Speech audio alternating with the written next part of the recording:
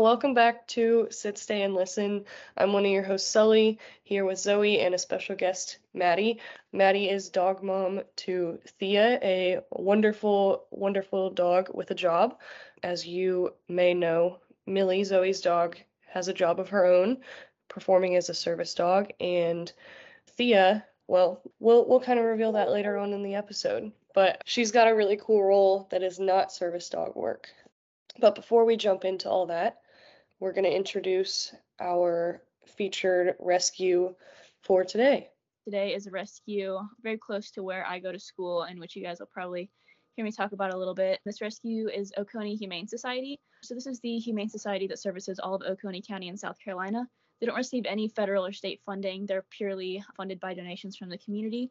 And there will be a couple dogs that we'll be introducing you to from here. There are a couple dogs right now at Oconee that are heartworm positive, and these are dogs that are going to need a little bit of extra love just because heartworms are something that dogs can beat, but they need a lot of intense treatment to do it. So it makes people a little bit less likely to adopt these dogs after seeing that they're heartworm positive, but they can still be absolutely sweet angels, and there's no reason, if you have the financial and time to help these dogs out and bring them home, they can make wonderful members of your family regardless of being heartworm positive. We encourage you to check out Goober, who is an American Bulldog mix, and his adoption fee is very low, maybe because he's heartworm positive, maybe because he's been there a long time, not sure, but got a low adoption fee so that you can focus more of your resources on his treatment once he's adopted. The other dog we'd like y'all to check out is Belle. She's also heartworm positive. She's currently in a foster home. We aren't sure if that's just a temporary foster until she finds a home or if it's a foster for adoption. Again, her adoption fee is very low. She is also a terrier mix, but she is very loving and good with cats, and she would make a wonderful companion if you're willing to put in that extra work with her being heartworm positive. And there are also other dogs available that have reduced adoption fees, and the adoption fees at this Humane Society are not super high anyway, so it's a great option if you're looking for a new friend to add to your family that could really use a home and you don't have a ton of disposable income. So, Maddie, would you like to introduce yourself and introduce Thea? I'll start with introducing myself. I am a senior wildlife and fisheries biology student at Clemson University. I have a really cool dog. Her name is Theia, and she actually works as a wildlife detection dog. So this is kind of an interesting sort of sector of the detection dog field that not a whole lot of people have heard about, where these dogs are trained to sniff out biological organisms. So a little bit more about Theia. She is between 3 and 4 years old. She's got a whole lot of breeds in her, between Springer Spaniel, Australian Shepherd, Australian Cattle Dog, you name it, it's probably in her at least a little bit. She is obsessed with food, which has made her training super easy. She's taken to it super well. She already loved using her nose. And her current species that she is training on is the eastern box turtle. We're working with a grad student at Clemson with her project, helping her find these turtles to tag them and to look at home range and habitat selection data for this species. That's really cool. Just a little bit more background about you. How did you get into loving dogs and loving like all the stuff that they can do and training them? Yeah, so it really started from the time people started asking me what I wanted to be when I grew up. For the longest time, I wanted to be a veterinarian. I actually started school in the pre-vet track. I was planning to go to vet school, do small animal medicine. Freshman year, I just realized that really wasn't where my heart is. I realized there were a lot of elements to that job that I maybe wasn't the best suited for. So I had a little bit of some soul searching to do while I figured out kind of where I wanted to take it from there. And so I switched into the wildlife biology program at Clemson. And from there, I really didn't have any idea what I wanted to do in wildlife biology. I started taking classes, talking to professors, and just kind of seeing what there was out there for me. And then eventually I should back up. I eventually adopted Theia in August of 2020. She was a dog who had a lot of behavioral issues. She was extremely anxious, was labeled dog aggressive, had a lot of fear with strangers. I mean, she was really a problem child in a project. And so I started training her just to get over those hurdles, to make her a more comfortable dog, to make it so she could really enjoy her life. And through that, we tried a couple different dog sports. So we put her in agility classes. That wasn't really her thing. We did a good bit of obedience and some, scent work here and there. But I never really put in the effort to really, get her trained up to a super high degree in any of those fields. As I continued in my wildlife biology classes, I eventually came across, I don't remember how or when, about these dogs who are trained to sniff out biological organisms and sniff out different animals and species. And I saw my dog in front of me who loved using her nose, who was very smart, very motivated to work. And quite honestly, I just decided one day that that's what she was going to do. So I got some samples of some deer blood. They used to train hunting dogs, and I trained her up on that. And then I started reaching out to potential advisors, potential people to take me on for a project at Clemson. And there was a lot of, walls that were hit. A lot of professors, a lot of researchers didn't want to take me on. They didn't want to take the risk of paying me for something that was not likely to work in their eyes. But then finally, I put my, feelers out there enough, and I came across the project that I'm at now. And we can talk about sort of how that training process worked and how I sort of got into it and found myself with success in it as we continue talking today. You mentioned that Theia was a rescue dog. Millie also is a rescue dog and also is trained for working as a working dog, as we have stated. So I know the difficulties with training a rescue dog to be a working dog. What did that process look like for you? What hurdles did you have to overcome? What were the main obstacles you had to deal with? Yeah, so I'd say the biggest one, the first thing that comes to mind, is really increasing her confidence, working on confidence building with her. When I first adopted her, she was just terrified of the world. She was terrified of automatic doors. She was terrified of cars passing by. She was terrified of other dogs and strangers. And it really just turned her into this sort of shut down shell of a dog. I remember a couple months after getting her, we only then started to see her real personality come through. And then that was when our training could really start, just to get her over that initial hurdle. As far as training her for work as a rescue dog, definitely increasing that confidence building. Something that's super, super important for detection dogs is to be confident in whatever environment you're putting them in. Because if they're scared, if they're nervous, they're simply not going to be able to perform to the highest ability. For us, that's working out in forests. So making sure that she's comfortable with, the sounds of the forest, that she's comfortable with the smells of the forest, with, we do encounter people jogging near us. So there might be strangers who come up behind her and jog. She can't be afraid of that. She can't react negatively, as well as handling interactions with other dogs out in the forest while we're looking for turtles. It's definitely been a challenge and is still something we're working on. And with that, I know there's a lot of anxiety on the handler when you have a dog who used to be reactive or maybe still have some reactive traits. How have you worked to overcome some of those anxieties that may have instilled themselves on you? That's a great question, and I'm still finding out how to get over those anxieties. She has improved so much to where I don't find myself, stressing out every time we go out that we're going to have a negative interaction. I think definitely reminding myself that, my dog's behavior is not a reflection of my training abilities, and I remind myself of how far she's come, and that, her maybe growling at another dog, is still leaps and bounds better than her, snarling, growling, trying to get a hold of another dog 100 meters away, how she used to when we were first starting training. So just kind of keeping it in perspective of how far we've come and understanding that when it comes down to it, it's normal dog behavior. That's really cool. It's cool that y'all had kind of a similar experience with your two very different dogs, two very different locations and everything. I'm sure that other people can relate to that as well. So, you mentioned that Thea is a conservation wildlife detection dog. What exactly does that type of working dog do? So, it's a job, but what does that entail? Yeah, so there's quite a few different types of wildlife conservation type detection dogs. So for Thea, and what I'd say probably a good portion of most conservation dogs that you'll see out there those are going to be species detection. So those dogs go out in the field and they detect the live species. So as we talked about earlier, Thea detects live box turtles out in the field. There's also some dogs who do bugs, some dogs who do rodent detection, dogs who do bird detection, or they find bird nests. There's also dogs who detect viral or fungal diseases within different plants or animals. I know it's really common for conservation dogs to go out into agricultural operations and see if there's any kind of fungus or bacterial infecting these crops, especially if they're crops that maybe, are much more sensitive to fungal or viral infections. I know that some dogs do the hunting for truffles, like the Yeah. truffle mushrooms that they can harvest for the oils and for cooking. I would assume that that's not really considered like conservation and wildlife detection because it's not for the sake of conserving the environment, but is that a similar type of training where they like go out and find something and let you know it's there? Yeah, it's absolutely very similar. I'd say really the main difference would be as the type of detection that the dogs are using.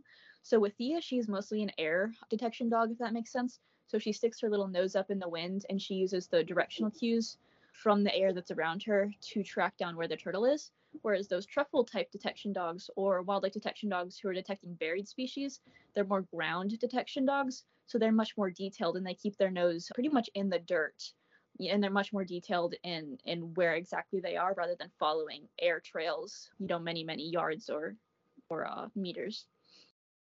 Very interesting. So what specifically does Thea do? So Thea helps me when I go out in the field. She helps me locate and detect eastern box turtles that hopefully have not been detected yet. So what that looks like is I put on Thea's training vest, that's her cue that she is ready to work. I put on her long line or retractable leash, and then I give her her search cue, and I bring her out to the site, and she is released to basically go wherever the scent takes her, and I'll follow her wherever she goes. So, as I talked about earlier, she keeps her little nose in the air, she sniffs around, and she follows those scent trails to hopefully find a live box turtle. Now, when she comes upon a box turtle, there's a pretty distinct behavior change when she does catch those scent trails. So she'll be running around, and then eventually she'll stiffen up and go, start zooming directly towards her target, and it'll be very, very defined. It's hard to explain, but her body changes and she's much more focused, getting straight to it. She usually starts running pretty fast towards it, and then once she gets to it, this is still being trained, but I'm hoping to get her to a point where she goes directly to the box turtle and stands over it, freezes, and stares while I come over to give her her reinforcement.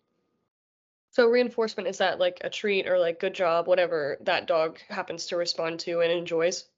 Yeah. So for Thea, it's specifically like lots and lots of snacks, high value rewards. But for most conservation and wildlife detection dogs, it's usually going to be toys. Thea's kind of an outlier in that we use food, but her toy drive is pretty extremely low. So she's found much more joy in her treats. I saw a documentary about I think it might be in Ireland. I think it's in the UK, but I want to say Ireland. They have a team that is supposed to find when the pipes burst underground in the Yeah, really yeah. long pipes. And when it's like a pipe in your house, you know where it is. But when it's a pipe that is buried like 6 feet under the ground and it's one of, it's they know where it is, but it's 100-mile stretch and they're not sure where, it Yeah. can be hard for them to tell. So they have these dogs that know how to sniff for the chemicals in the water, Mhm. and whenever they find it, they get to play. And that's what I Yeah, always think of when I think about Thea. yeah, that's I honestly have no idea. I cannot wrap my head around how they train the dogs to do that. I mean, sniffing out water, that's that's just the craziest thing, but somehow they did it and they're very, very good at it. So Absolutely. So, how I know you said you're not sure how they train them to smell water. I couldn't even start to imagine that either. But how do you teach a dog to obviously, if you put a turtle in front of a dog, they probably can figure out what it smells like and then they can probably identify that smell later. But how do you teach them to communicate that to you and to look for specifically eastern box turtles, not just every type of turtle, and all of the little intricacies that go into that? yeah, so there's going to be 3 or 4 sort of main core pieces when it comes to wildlife detection training. The first one that I wouldn't even really call a core piece is going to be your target odor acquisition. So that's going to be getting your hands on the odor and being able to show that odor to your dog. This is something that we really struggled with the box turtle project because there just weren't enough turtles that we were able to get our hands on to train Thea with, because they're, believe it or not, pretty hard to find. They blend in pretty well. So what I did for that was I took cotton swabs and I swabbed all around the turtle's skin and shell, as many swabs as I could for every turtle that we came across. And so I had those scent samples. And then when I could, I gave Theia the opportunity to sniff those turtles. And then we started the first sort of core piece of the training, which was the imprinting process. So imprinting, there's a lot to it, but the way that I think about it is just teaching the dog that that odor means it's going to be the greatest day ever. So you present the odor to the dog, you allow them to put their nose on it to sniff it, and then you give them super high value rewards. So with Theia, that was her jerky treats, and that was hot dogs, and it was pieces of raw meat. For other dogs, it might be playing a great game of tug or getting to play with their super special fetch ball. Basically, whenever they smell that odor, you're classically conditioning it for them to associate it with like the most amazing thing, whatever that may be to them. So that takes up a good portion of the first leg of training. I'd say with Theia, the imprinting really never stops. It's something that does have to keep up throughout training. But after you have your dog imprinted, after they're successfully classically conditioned to the odor, you're going to begin introducing search cues. So the way that I did this with Theia was I would have my scent in a jar, my swab in a jar, and I would place it around the house. And then outside that jar, outside that little vessel that had the scent in it, I would sprinkle food around. And so then I would, put her to the side. I would go hide it, sprinkle food around where the scent was, and then I'd give her her search cue. So I would say, Theia, search. And then she would run around the house and she would, of course, find the food because that was her favorite thing ever. But she was also associating that search cue with finding her special, amazing turtle odor. And so eventually you get that search cue. You're going to increase the distance, duration, and difficulty, which any dog, a lot of dog training people, it's one of our favorite acronyms when it comes to proving behaviors. So you're going to increase distance, increase duration, increase difficulty in a way that makes sense to the dog, in a way that is logical, and teaches them how to search in the environments that you're going to be exposing them to. And then eventually you're going to bring that to the field. Now, this is the hardest part, definitely. At least it was for Theia, because searching for cotton swabs in a little jar doesn't even begin to compare to finding a live turtle in the field. So it's a lot of just trusting your dog and just hoping that your training is going to work out. So when Theia found her first box turtle, we had been training for about 2 to 3 months at that point. She found her first turtle in July of 2022. She found it in a little creek when we were actually just on a walk. I was not expecting to find turtles, but she dragged me down a little embankment and was very cautious, and her body was creeping around. And so I just followed her, and sure enough, she found a little female eastern box turtle outside my mom's house. So, it's kind of one of those things where you're going to train and train and train for weeks or months, and eventually your dog is going to put it together. Obviously, that was a gross oversimplification of the process, but it's really just a matter of, teaching your dog that odor is really the best thing to them, and then giving them the tools and giving them the logic and building up brain power to be able to locate those odors in the field to retrieve their reinforcement at the end. When I was training Millie, the hardest tasks I ever trained her most likely was, other than like basic obedience in all situations and stuff like that, was probably to pick up a credit card for me. When I'm having an anxiety attack, I just can't do anything really. So like if I drop anything, she has to be able to pick it up. And I remember I trained her for months and months on that, and we were getting nowhere. And then all of a sudden one day I just dropped my credit card and she picked it up.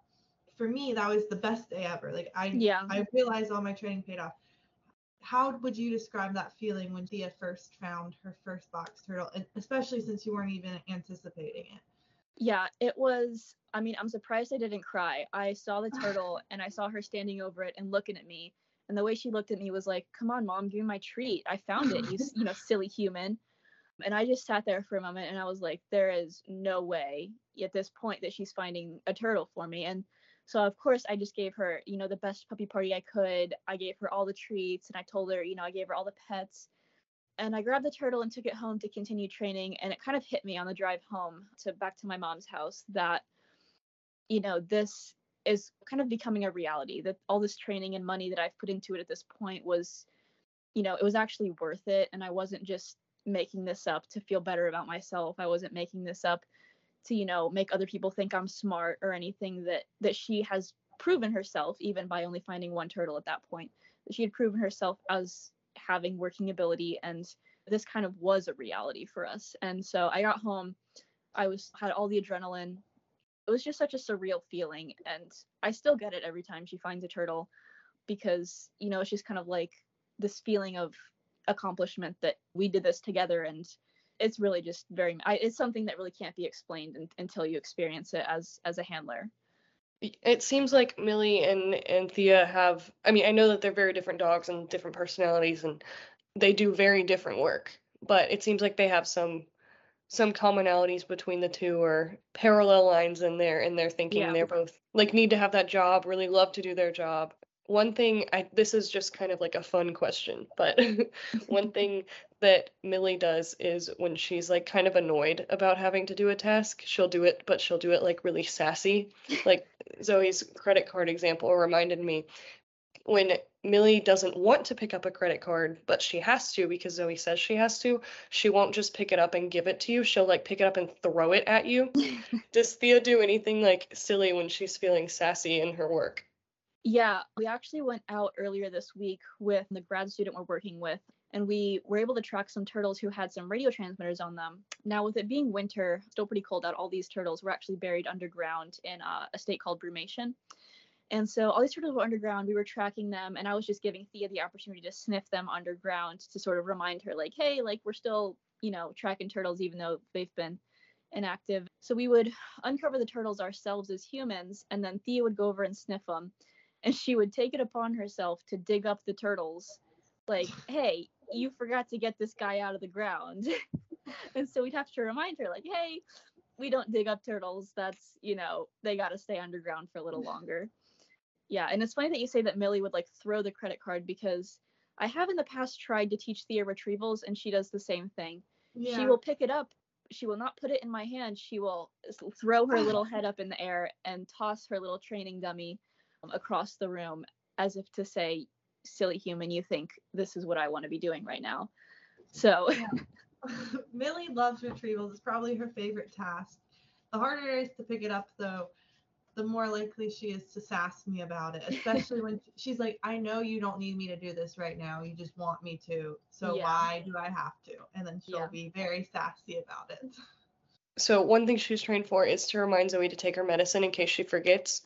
And she has one task where she gets to get up on one of the chairs that Millie has then kind of decided that means her front paws also get to go on the table to where Zoe's medicine sits. And seeing her do it is like the most frantic thing, because she'll run through to under the table and push some of the chairs out the way and then get up on the table and get the medicine. But she's doing her job, but it's just the most like Millie way of doing it, to be like the most chaotic possible. She'll never get on the table unless she's getting my medication. Like she just, when she knows she has a job, she's like, well, I can do whatever I want because I'm doing my job. And stuff like that. She also has so how I first started training that task for her, she's also very food motivated, so I associated it with her breakfast. She wasn't allowed to eat her breakfast until she brought me her meds. But then, like, if I left early one day and my dad wasn't up yet, once he got up and got out the shower, she would bring my meds to him as well, because she was like, okay, now I get second breakfast. It took a long while for us to train that part out, but Millie's a big fan of second breakfast, and every single day that I'm here, she will tell me she has not been fed. And I look her in the eyes and I say, Millie, I saw you get fed. And she'll still sit there and like cry and act like she's starving. Yeah, Thea's the same way. Sometimes we feed her dinner before we start making our human dinner. So we'll feed her dinner knowing that we fed her, and then she'll be sitting there begging for our human dinner, as if we haven't fed her in days. Millie will tell you about how she hasn't eaten in weeks, months even. How does wildlife detection help people and other animals? I know there's, you're trying to collect this detail and this information on where these box turtles are, but how does that aid in the big picture? The main thing, I mean, as you said, it helps us identify that data within the box turtle populations, and it does help those box turtle populations. It helps those conservation efforts, helps us understand kind of what they're up to, but it also helps people, believe it or not, in a lot of ways. So there was a paper that I read that came out of a study that used Boykin Spaniels to detect box turtles, and it was found that dogs were 40 times more efficient than humans at finding box turtles.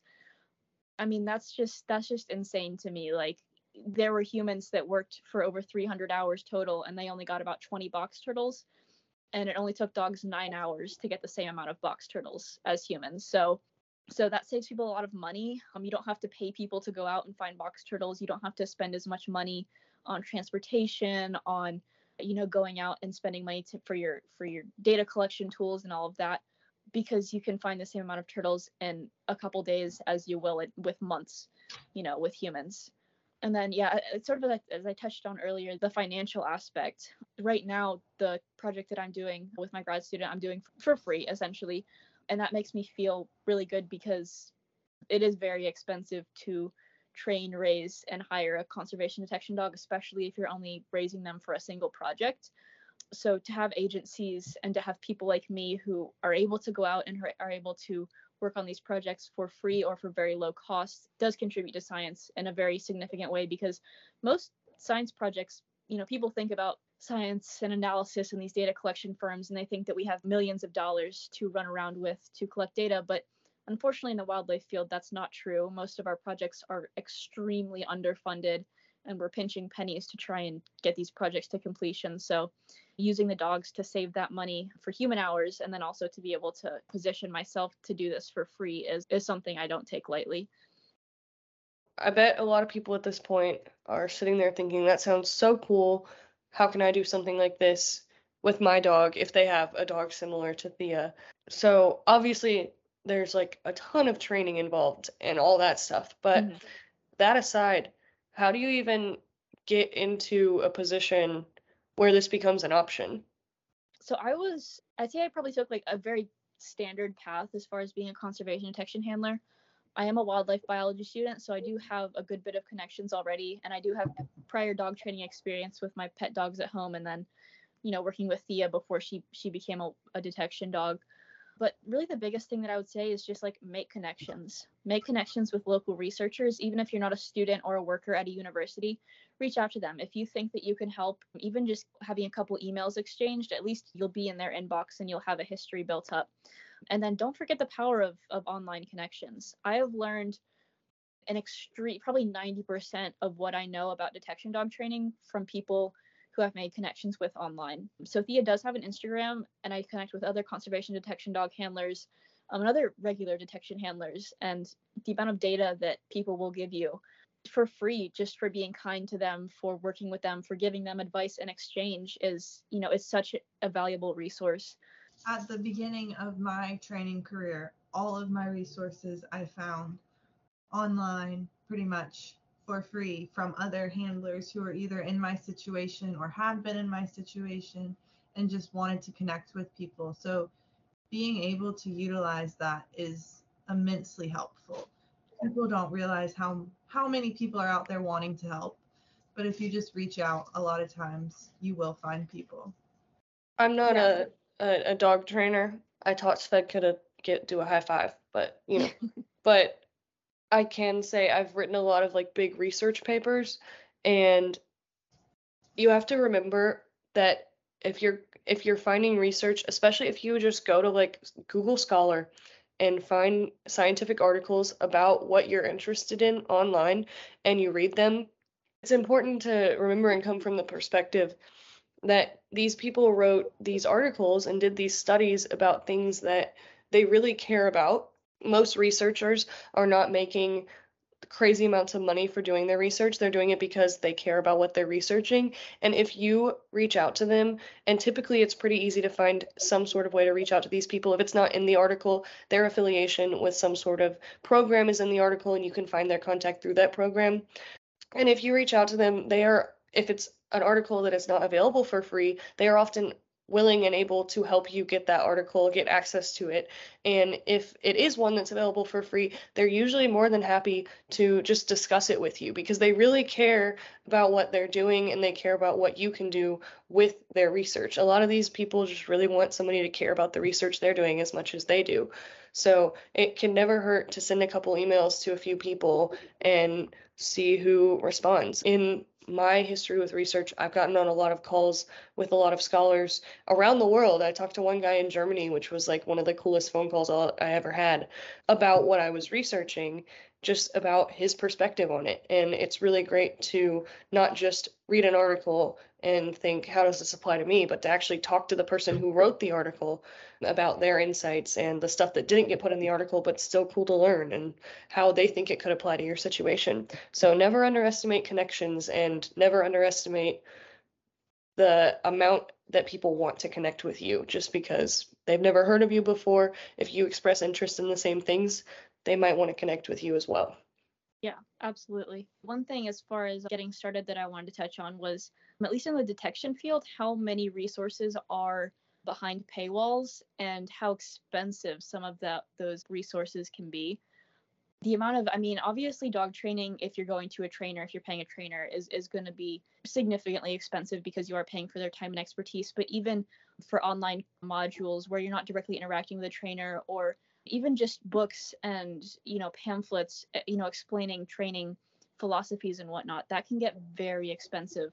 And so it's definitely worth reaching out to people. Quite often people will share their experience. If they paid for it, they'll share what they learned from it with you. Be careful with where you put your money, because in the dog training world, there's a lot of unfortunate content that's being spread for large amounts of money. We've talked about this before, and Zoe agrees. Always use the free evaluation, because a lot of people offer those, and Yes. a lot of the people that actually offer them are the ones who are really good trainers that are in it for the right reasons, and they're often willing to talk to you about your dog even without the promise that you'll come back for one of their paid services. So if you find somebody with free evaluations, don't feel bad taking them up on it. Yeah, for sure. So say that you've done it. You have had your Theia finds a box turtle on a walk when she wasn't supposed to moment, and you're like, oh my God, she did it. What do you do from there? So like your dog can like do this amazing crazy thing, but then how do you actually get involved with a project like you are with yours? I would say the biggest thing is sort of don't get a big head about it.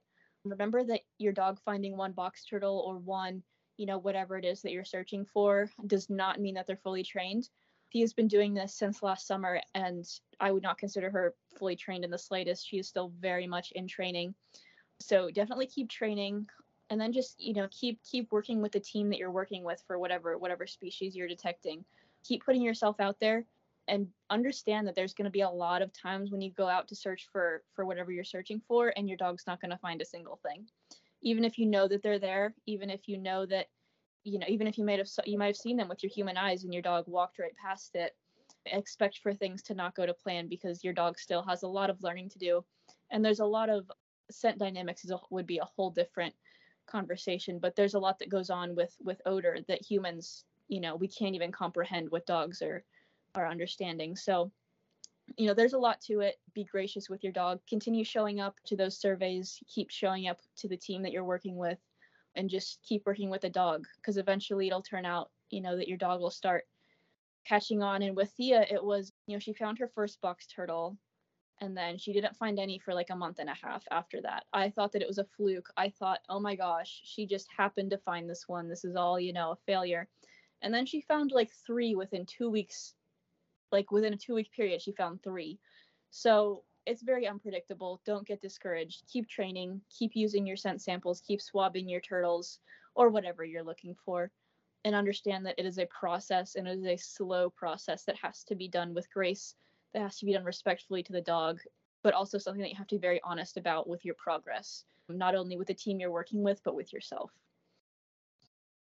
If you kind of don't do something for a while, you can't really expect your dog to do it perfectly the next time. So I would imagine that's something that applies to your field as well. Say your project ends, or like you were saying, when the turtles are buried underground and it's not really the time to go find them, is it still important to get out there and make sure that in some way or another she's still doing this task so that she doesn't forget how to do it or get kind of like rough around the edges on how to do it? Yeah, so we definitely, over this winter as they've been underground, we definitely cut back on our training. We were not doing as many surveys as we did before, or even as many, training sessions at home or anything. But it is important to keep that imprinting process up with your dog, to just continually remind them, hey, turtle odor means you're going to have the greatest day ever. Like, definitely keep your nose out for it. And then just kind of keeping it up at home as best you can. And then, once the season comes around where you can begin searching again, you can begin adding those increased distance, duration, and difficulty elements. And then from there, it shouldn't take more than a couple weeks for your dog to reacclimate to the level of efficiency that they were before. But definitely don't expect the dog to just jump right back into it. There is a process, because classical conditioning does wear off a little bit over time. So you just have to remind your dog, like, hey, this is what we're doing. This is how you get your amazing treats, balls, fetch, whatever. Just remember, even if they're acting as a replacement for equipment, they're not equipment. They're still living beings, so they're going to forget. Yeah. They're going to need to grow. You're going to have to be patient, and you're going to have to be patient with yourself, because you're also not a dog training machine. You're a person, and you're doing the best that you can. And sometimes your dog's going to drive you crazy, and other times you're going to drive your dog crazy. And just remember to be patient with yourself and your dog. I know we've talked about this on the podcast before, but the training never ends. They might be classified as fully trained, but that only means that they are successful, not that you can stop with the training now. You still have to continue that process. You have to continue upholding what you were doing before until they retire, pretty much. And that can be really overwhelming for certain people, but it's the truth of having a dog that replaces equipment or is a working dog in general. Even if they are immaculate at what they do, you're going to have to continue working with them. And that goes for all working dogs. So it's important to remember that, and to remember that training isn't linear either. I tell everyone that. Like you said, it was months after she found her first box turtle that she found another. And that doesn't mean that the training wasn't working, but you might take 3 steps forward and then 2 back. And then you have to regain that stance where you were before to be able to keep continuing. But that doesn't mean you're doing anything wrong. It just means that she's a living being. I know I struggle with that a lot, because I want to say, we progressed to here, why aren't we still here? But sometimes we have to take a few steps back. We definitely feel that with Theia, especially with her still struggling a bit with nervousness and with confidence at times. There are times when, not only with her detection dog training, but just in life, that she'll have like this reactive outburst at something that she hasn't done in months or over a year. And we're like, hey, where did this even come from? And who knows what it was. It could have been any number of things. But just remembering that she has bad days too, and days that she doesn't want to deal with the world. And honestly, same. So at the very beginning of this episode, you mentioned that finding someone to work with might be very difficult. I know finding clients at my age and with my lack of experience almost can be very difficult. Is this more because of Theia being a rescue and not the iconic, working dog, purebred, or is it more of something that you just look inexperienced and then people aren't trusting of your ability? I'd definitely say that it's definitely people see me and they see my general lack of experience in this field. We actually did have a project that I was trying to get on with another species, and that's pretty endangered in the upstate area. And I talked to a researcher at Clemson about it, and I sort of explained, like, hey, Theia's really great at box turtles. I think she'd be great for this other.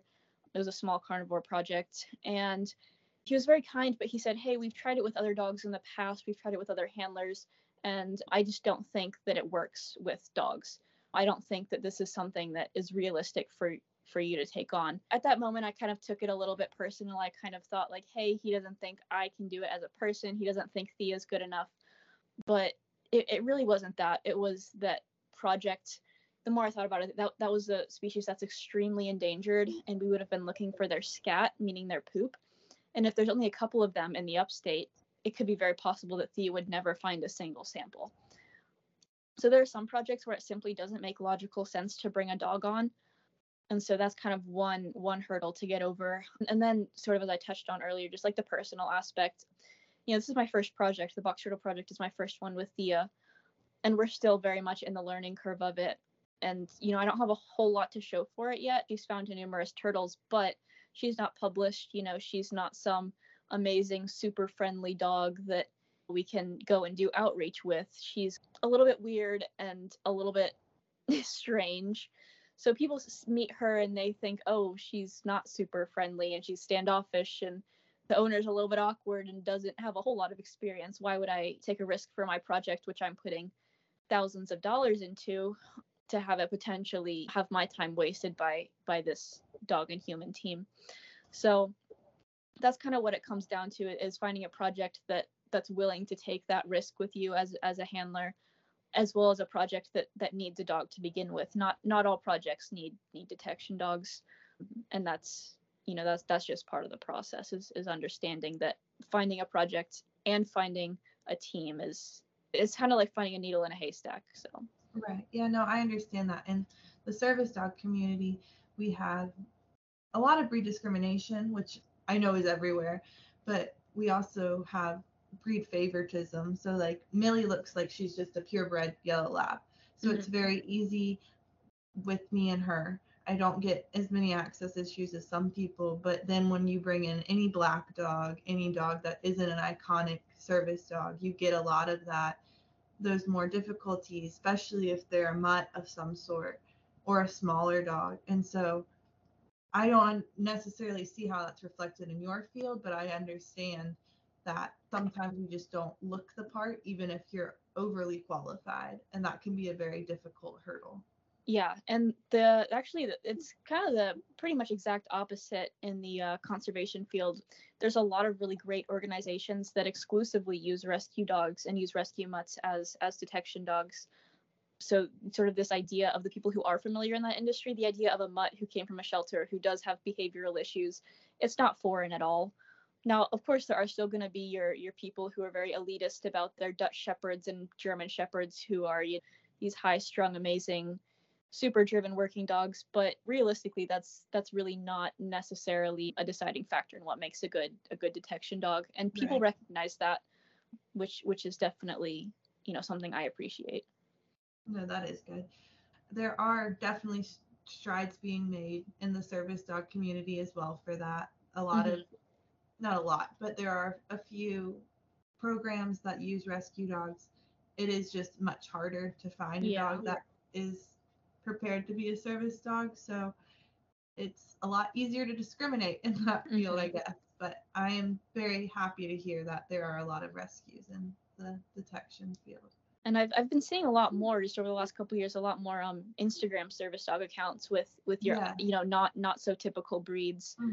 There's one, I don't think I follow him, but he's a little Cavalier, the cutest little dog, super amazing, but totally no one would ever expect when I think of a service dog, a little Cavalier Spaniel. But I think that community is definitely moving in the right direction, or at least I hope so. A lot of the people that I see with service dogs around college are people like Zoe who have a rescue dog and realized that it had a working drive and also needed a service dog, so they trained it. And a lot of them have pit bulls because a lot of them just went to like a rescue and got a dog. And it makes me really happy but also really sad to see it, because pit bulls are, as many of you probably already know, one of the hardest breeds to get adopted out from shelters, and one of the most common breeds in shelters, if not the most common, depending on your area. They're hard to get adopted out, so I love seeing them in homes and I love seeing them doing work. But I also worry and I feel bad for those people sometimes, not because they have a pit bull who's a service dog. I'm sure their dog's amazing, but because I know how much people just are jerks about service dogs and about saying that you're faking your service dog when you're not. Like, I know Zoe gets that sometimes, even though her dog looks like the normal service dog. So I can only imagine how much those people here, they're young, they're a college student, which is already like a class of people that a lot of people don't really trust to like make the right decisions sometimes. And then they're also with this not classical service dog and a dog that already has that stigma against it. And I always wonder how many of them get questions about, that's not a real service dog, why are you bringing it in here? When it actually is a very well trained service dog and they do need it and it's doing its job and it's a great pairing. But the fact that I see a lot of those people around campus also makes me happy, knowing that as our generation gets older, there's more and more people that are rescuing dogs and giving them jobs, rather than trying to find the best of the best breeder to get a dog to train to do the same thing. Not that all breeders are bad, but just that rescues can do it too. Yeah, absolutely. Put trust in your dog, put trust in your training, and it'll all work out somehow in the end. So you guys will be able to find Thea and I on her Instagram, which I did mention briefly earlier. Her Instagram, I post mostly on my stories, but I do post actual posts every so often. So you'll find her at THEIASGRAM on Instagram. We don't use YouTube or Twitter, so Instagram's the best way to find us. Feel free to DM me, to comment on our posts. I would be happy to talk to anyone about anything. It's a super cool field. I would love to get people more, more interested in it, just to raise awareness of what these awesome dogs do. So, All right, that's going to wrap it up for this episode. Thank you for listening. And if you have any questions, please reach out to one of us. We have an email linked in our description. And like Maddie said, you can DM her on Instagram. So thank you.